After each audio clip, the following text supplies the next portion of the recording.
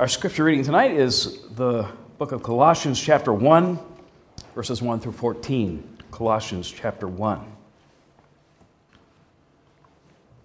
Colossians 1, and beginning at verse 1 through 14, listen, this is God's word. Paul, an apostle of Christ Jesus by the will of God, and Timothy, our brother, to the saints and faithful brothers in Christ at Colossae, grace to you and peace from God our Father.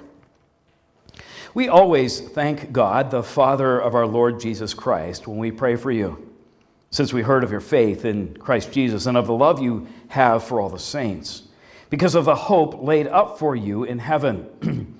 Of this you have heard before in the word of the truth, the gospel, which has come to you, as indeed in the whole world it is bearing fruit and increasing, as it also does among you, since the day you heard it and understood the grace of God in truth, just as you learned it from Epaphras, our beloved fellow servant. He is a faithful minister of Christ on your behalf and has made known to us your love in the Spirit. And so, from the day we heard, we have not ceased to pray for you, asking that you may be filled with the knowledge of His will and all spiritual wisdom and understanding, so as to walk in a manner worthy of the Lord, fully pleasing to Him, bearing fruit in every good work, and increasing in the knowledge of God. May you be strengthened with all power according to His glorious might, for all endurance and patience with joy, giving thanks to the Father who has qualified you to share in the inheritance of the saints in light. He has delivered us from the domain of darkness and transferred us to the kingdom of His beloved Son, in whom we have redemption, the forgiveness of sins. Well, what do we mean when we confess, I believe in the forgiveness of sins? We have been looking at pictures of forgiveness, images God Himself gives us in His Word that describe what He means when He says He forgives our sin. And our goals along the way have been that we might better understand what forgiveness means. And as we understand it better, that we might embrace and enjoy and live out of the forgiveness God gives us in Christ Jesus. But we had another goal along the way, and that is that we might be able to explain the term to anyone who asks us. Because sometimes we recognize that as Christians, we use our own inside language, lingo, not always or easily understood by others. Just like we drive down the turnpike and the Blue Route and the Schuylkill, or just like we eat cheesesteaks and scrapple. I'm sorry, that's the second time you've heard that today. But we use our own kind of language, and it's important for us to be able not only to understand it for ourselves, to embrace it and to live in it, but to be able to explain to others who are coming to us from another place, and they may not have heard of the geographical terms or the culinary terms, but more importantly, gospel terms. And one of the ways we've been even able to understand or begin to understand what forgiveness of sins means, we need to be able to define sin.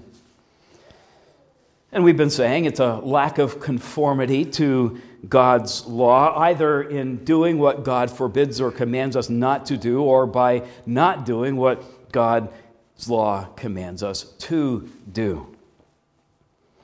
And the result of our sinning and the result of our sin is that we have created an obstacle between ourselves and God. We are not able to enjoy God's presence or the full benefits and blessings of His care and love for us. Our sin needs to be dealt with. Thanks be to God, in Jesus Christ, He has planned and performed a way of salvation that satisfies both His holiness, justice, and wrath against sin on the one hand, and His love, mercy, and compassion for us on the other. And as part of that that plan of his salvation accomplished for us in Jesus Christ miraculously and amazingly, this plan includes, but is not limited to, the forgiveness of sins. And so for our purposes, we've been framing the question largely in these terms by asking, well, then what does God do with our sin? He forgives it, the easy answer is.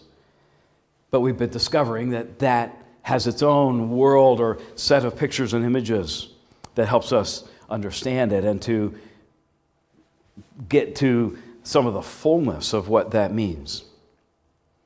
And again, forgiveness is not all that God means when he describes salvation, but there is no salvation without it.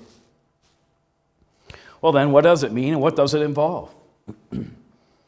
I was not really put on the spot this morning, but asked to give a one-sentence definition of forgiveness. And I gave something like this: it's an act of God's free grace, whereby, for the sake of Christ and what he has done, God removes the obstacle of sin. He deals with our sin together with its consequences for the penitent. And you can understand then that forgiveness not only involves sin, but it has in view our repentance. But we've seen, for example, that God removes our sin by dropping it into the depths of the ocean like a big rock, or by washing it away, or by transferring it as far away from us as the east is from the west. He removes it from his memory. He remembers it no more. He removes it from his sight by covering it. And he removes that bad debt from our account by canceling it. Well, tonight we come to a slightly different kind of image, still very much looking at pictures of forgiveness. But instead of asking, what does God do with our sin? We're asking this question: what does God do with us? What does forgiveness look like as it relates to us? And since we are not ever the heroes of our story, what does the picture of forgiveness in Colossians 1 tell us about God? How does this elevate our estimation of our great God? So our text, and let's hear it again, is Colossians 1, 13 and 14, the last two verses we read. He has delivered us from the domain or dominion of darkness, transferred us into the kingdom of his beloved Son, in whom we have redemption, the forgiveness of sins. Well, let me just say this from the start, that this, grammatically speaking, this is not going to be on the quiz, but it's helpful for you to know perhaps, redemption and the forgiveness of sins are placed next to each other appositionally. That's just a fancy way of saying they're two nouns and they mean essentially the same thing, but the second gives us a little bonus information. It helps us especially understand the first, but the two help define each other. And so very simply, redemption and the forgiveness of sins are a pair and to be considered together. And since we're asking the question, well, what does forgiveness of sins mean? How do we define that? How do we explain it? How do we help someone understand it? We're even in a little more trouble perhaps because the word redemption, though we might sing about our Redeemer, redemption is perhaps an even more obscure word theologically or even just part of our vocabulary. That means we need to explore a little bit about what does God mean when he uses the word redemption. That's our goal for this evening. Now, ordinarily, I would give some exposition of the text and then provide some illustration that will help amplify this, but I'm going to give the illustration first, and I hope this will be helpful as we work our way through. Suppose that I were to retire from ministry at Trinity Church, and you all gave me, as a gift, a very expensive, very beautiful Rolex watch. Just suppose. But then I fell on hard times, and my credit card debt started to pile up, and my Mortgage payment was in arrears, and the bank was started to send me nasty, threatening letters. And since no one seems interested in canceling my debt, which is the picture we looked at last time, a way of forgiveness, I begin to think to myself, well, at least my Rolex watch is probably worth something. But I can't really bear to part with it because in addition to it being very expensive, it has significant sentimental value. It was a gift from Trinity Church upon my retirement. So what do? I go down to the local pawn shop. And we might not all be all that familiar with what a pawn shop is, but they take my watch and they give me a small loan that represents only a fraction of the value of the watch. And they promise to hold my watch for a certain amount of time to allow me eventually to repay the loan with plenty of interest, to be sure, but then I could get my watch back. However, if I don't return to the pawn shop with the agreed upon amount of money in the agreed amount period of time, the watch becomes theirs, and they can sell it, presumably at a great profit. But suppose within that time my fortunes change and I find myself flush with cash and I go back to the pawn shop and there it is, they still have my watch and I buy it back. I've undoubtedly lost some money on this transaction, but what have I done? I have redeemed my watch. My watch is redeemed. And that's pretty much the definition of the term as it's used in Scripture, and it is, by the way, the term pawn shops use to describe that transaction. You're coming to redeem the object that you had given to them. I pay a price to regain something that I had forfeited. And that's just one illustration you might imagine from everyday life here. And in the Old Testament, of course, we have the ultimate, much better illustration, and that is the Exodus event, which God Himself describes as Him redeeming His people. In other words, the Exodus and God's rescue of His people from slavery is more than just a deliverance. It's more than just a rescue. It is described in terms of redemption. So God says to Moses in Exodus 6, as he's sending him to Egypt, He says, "Say therefore to the people of Israel, I am Yahweh. And I will bring you out from under the burdens of the Egyptians. I will deliver you from slavery to them, and I will redeem you with an outstretched arm and with great acts of judgment. I will take you to be my people, and I will be your God. And you shall know that I am Yahweh your God, who's brought you out from under the burden of the Egyptians." This is God's promise to His people while they are in slavery through the mouth of His servant Moses, that He's going to deliver them and rescue them, and He frames it in terms of redemption. I'm going to redeem you. And then after the fact, in Deuteronomy 7, God again describes the Exodus. Now it has happened, but He describes it again in terms of redemption. It says, "It was not because you were more in number than any other people that Yahweh set His love on you and chose you. For you were the fewest of all peoples. But it is because Yahweh loves you and is keeping the oath that He swore to your fathers that Yahweh has brought you up with a mighty hand, redeemed you from the house of slavery, from the hand of Pharaoh, king of Egypt." Again, it's after the fact that He looks back and He says, "Here's what I did for you. I brought you up, but I redeemed you." And we're going to see a little later that this has everything to do with God's commitment to keeping His promises. So both my illustration of redeeming my Rolex from the pawn shop and Yahweh redeeming his people from Egypt both give some picture of what redemption actually is, and I want to just walk through with you these four components of what it means to redeem or to be redeemed.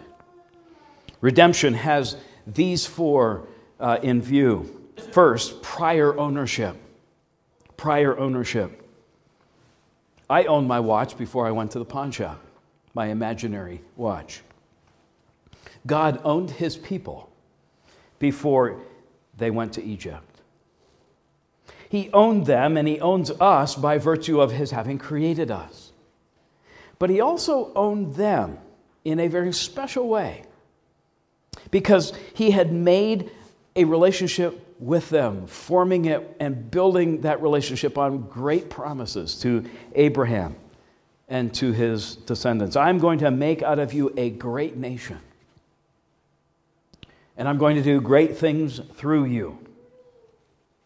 And in fact, this was the promise that was being fulfilled in the procreation and the proliferation of the Israelites in Egypt in those opening words of the book of Exodus. Those are God's people. They are his possession. But the second part of redemption, not only is this prior ownership, but there's an element of being dispossessed. Through a whole series of events, and you go back to the book of Genesis and the early part of Exodus to get this, but this people belonging to Yahweh are once free and now have become enslaved. And they're suppressed. And they're put to hard labor. So much so that the picture of ownership seems to be one of transference. They belonged to Yahweh, they still belong to Yahweh, but for all practical purposes and to anyone else's eye, it sure looked like they belonged to Pharaoh. They serve Pharaoh instead of serving Yahweh. And that really is ultimately the kind of point of what the Exodus is about. God wants to change that. God wants to not only destroy Pharaoh, but he wants his people to be rescued and to serve him. There's a kind of way it sure looks like they belong to Pharaoh. So redemption has in view the buying back of the people or property sold into slavery, either to pay off a debt or as a prisoner of war, which is why you also hear the language of ransom. But there's another picture yet again of redemption, and it has some connections to the Exodus. It's a reminder of God's great and mighty acts. God says, when you get into the land of Canaan, land that really is the Lord's and is always to remain the Lord's. You're just going to be tenants. You'll have it as your inheritance, but you are stewards of that land. You're to live there. And that land may not be sold or transferred in perpetuity. And on top of that, the Lord is laying claim on every firstborn of animal, of sons. They are to be dedicated to him, devoted to him. The animals to be sacrificed, the son, firstborn son, is to be devoted or dedicated to Yahweh. And then he provides this. He says, but your firstborn sons can be redeemed. They can be bought back through a substitute sacrifice made on their behalf, so that your firstborn son can live a kind of normal, regular life as your son. The land, which might have been sold or transferred every once in a while, was never to be done in perpetuity, and you may remember an additional layer of redemption, the year of Jubilee. That sort of great reset, when everything went back to its original owner, in scare quotes. So again, redemption has this picture of prior ownership, of a kind of dispossession and a forfeiture. But then it has this third part, and that's a price. Redemption is typically transactional. A price is paid, the object in question is released and returned. So I go to the pawn shop, I pay up, and I get my watch back. I don't get someone's guitar.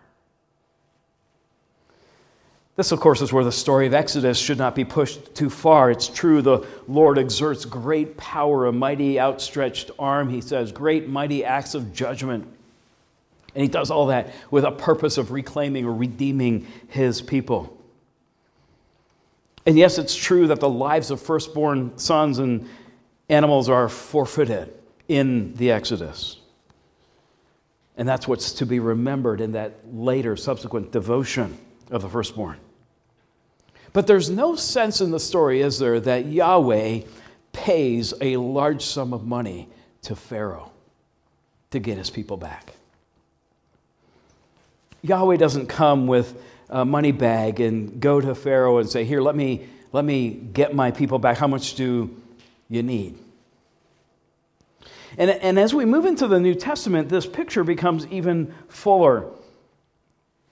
Colossians 1:13 and 14 sounds a lot like Ephesians 1:7. Paul's writing to two different churches, and he's reminding them of who they are and what God has done for them, and he's listing all these ways he gives thanks for them because they are embracing and enjoying God's great work on their behalf. And in Colossians 1, he says this, in him, almost exactly like our text, in him, Ephesians 1, in him, that is in Christ, we have redemption through his blood, the forgiveness of sins. The price paid, as we understand redemption in the New Testament context, the price paid is nothing less than the blood, the life of Christ, the firstborn Son, the only Son. And this has all kinds of implications, of course. 1 Corinthians 6:20, you were bought with a price, so glorify God in your body. Or maybe the clearest picture of all, 1 Peter 1, you were ransomed from the futile ways inherited from your forefathers, not with perishable things such as silver and gold, but with the precious blood of Christ, like that of a lamb without blemish or spot. So God has provided the price in his Son, a perfect sacrifice, and it's the blood of Christ, the price of your redemption. And again, here's where we cannot press the image too far. We're not to imagine, for instance, that God pays the price of the blood of his Son, Jesus, to Satan to redeem us from Satan's grip. Nevertheless, the outcome is the same for us as it is in the Exodus. So we have prior possession, we have a dispossession, we have a price to be paid, and then here's that last part of what redemption means. Look at verse 13 with me. It's setting us up for this. He, that is God the Father, has delivered us from the domain of darkness and transferred us into the kingdom of his beloved Son, in whom we have redemption, the forgiveness of sins. So here's the picture. Our sin, by our own doing, of our own volition, our own work, has placed us in the grip of Satan, in the dominion or domain of darkness. We were willing subjects to him, Satan. We were willing participants in that kind of kingdom work, which is sinning. But God, who is rich in mercy, has rescued us in much the same way he rescued ancient Israel out of Egypt. through a demonstration of power, of great and mighty acts of judgment. This time, through his Son, his firstborn Son. And he does this to rescue his people he has chosen for his inheritance. He rescued them from serving Pharaoh that they might serve him. He rescues us from serving sin that we might serve him. He reclaims his treasured possession and he brings them into their inheritance. And he rescues us, his treasured possession. And he is bringing us into a glorious inheritance.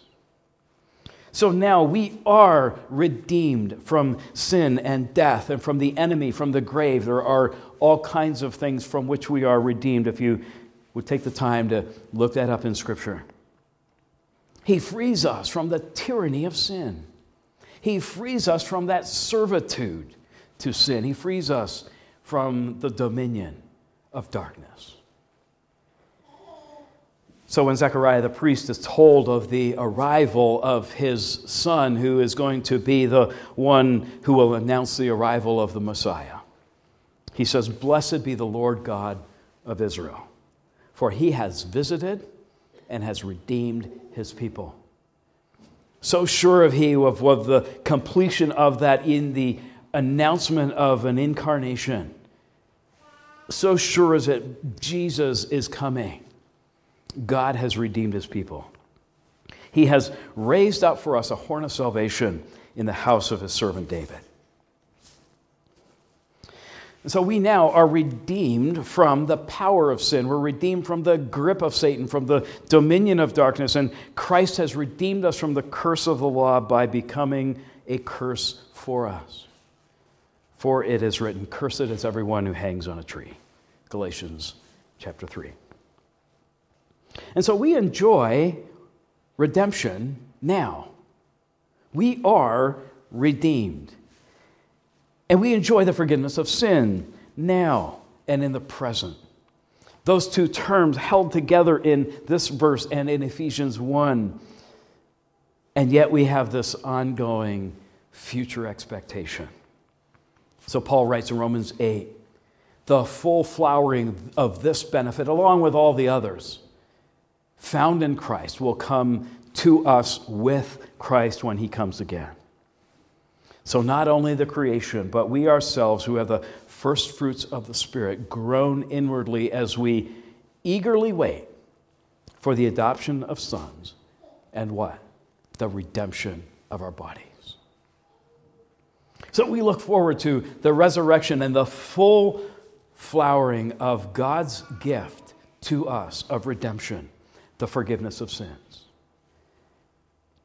And verses 11 through 12 remind us we please God in the present when we patiently endure trials, when we walk with joyful thanksgiving.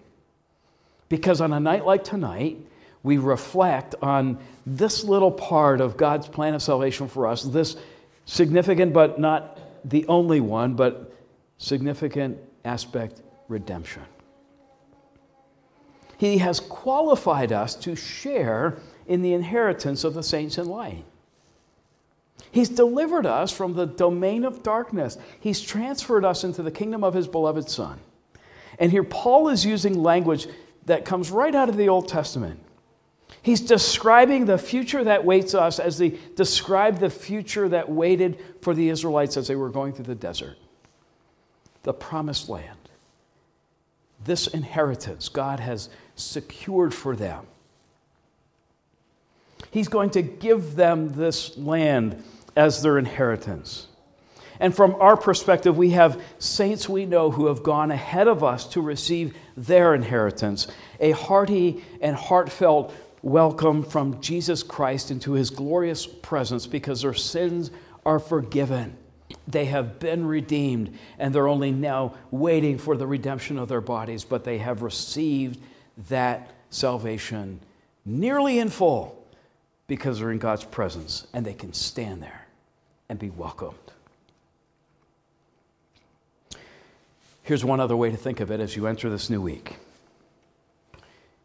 You are never going back to the pawn shop to be put under lock and key or to be sold to someone else. Rather, you will be worn forever in the palace. In the palace of the King who reigns in light. And you will give praise and worship and magnify his glory forever and ever, because you are forgiven and you are redeemed. Let's pray together. Father, thank you for another picture of what you've done for us in Jesus. Thank you for the joy of salvation, of knowing the great cost to our Redeemer, and of your perfect plan that we are now redeemed. Lord Jesus Christ, we thank you. You are our King, our Redeemer, and our Lord. Thank you, our Father, for rescuing us and for redeeming us. Otherwise, we would be lost and enslaved. Thank you. Now guide us into this week. Grant us strength and joy to endure with thanksgiving to you for all you've done. Receive our thanks and hear our prayer. We offer it in Jesus' name. And we all say together, Amen.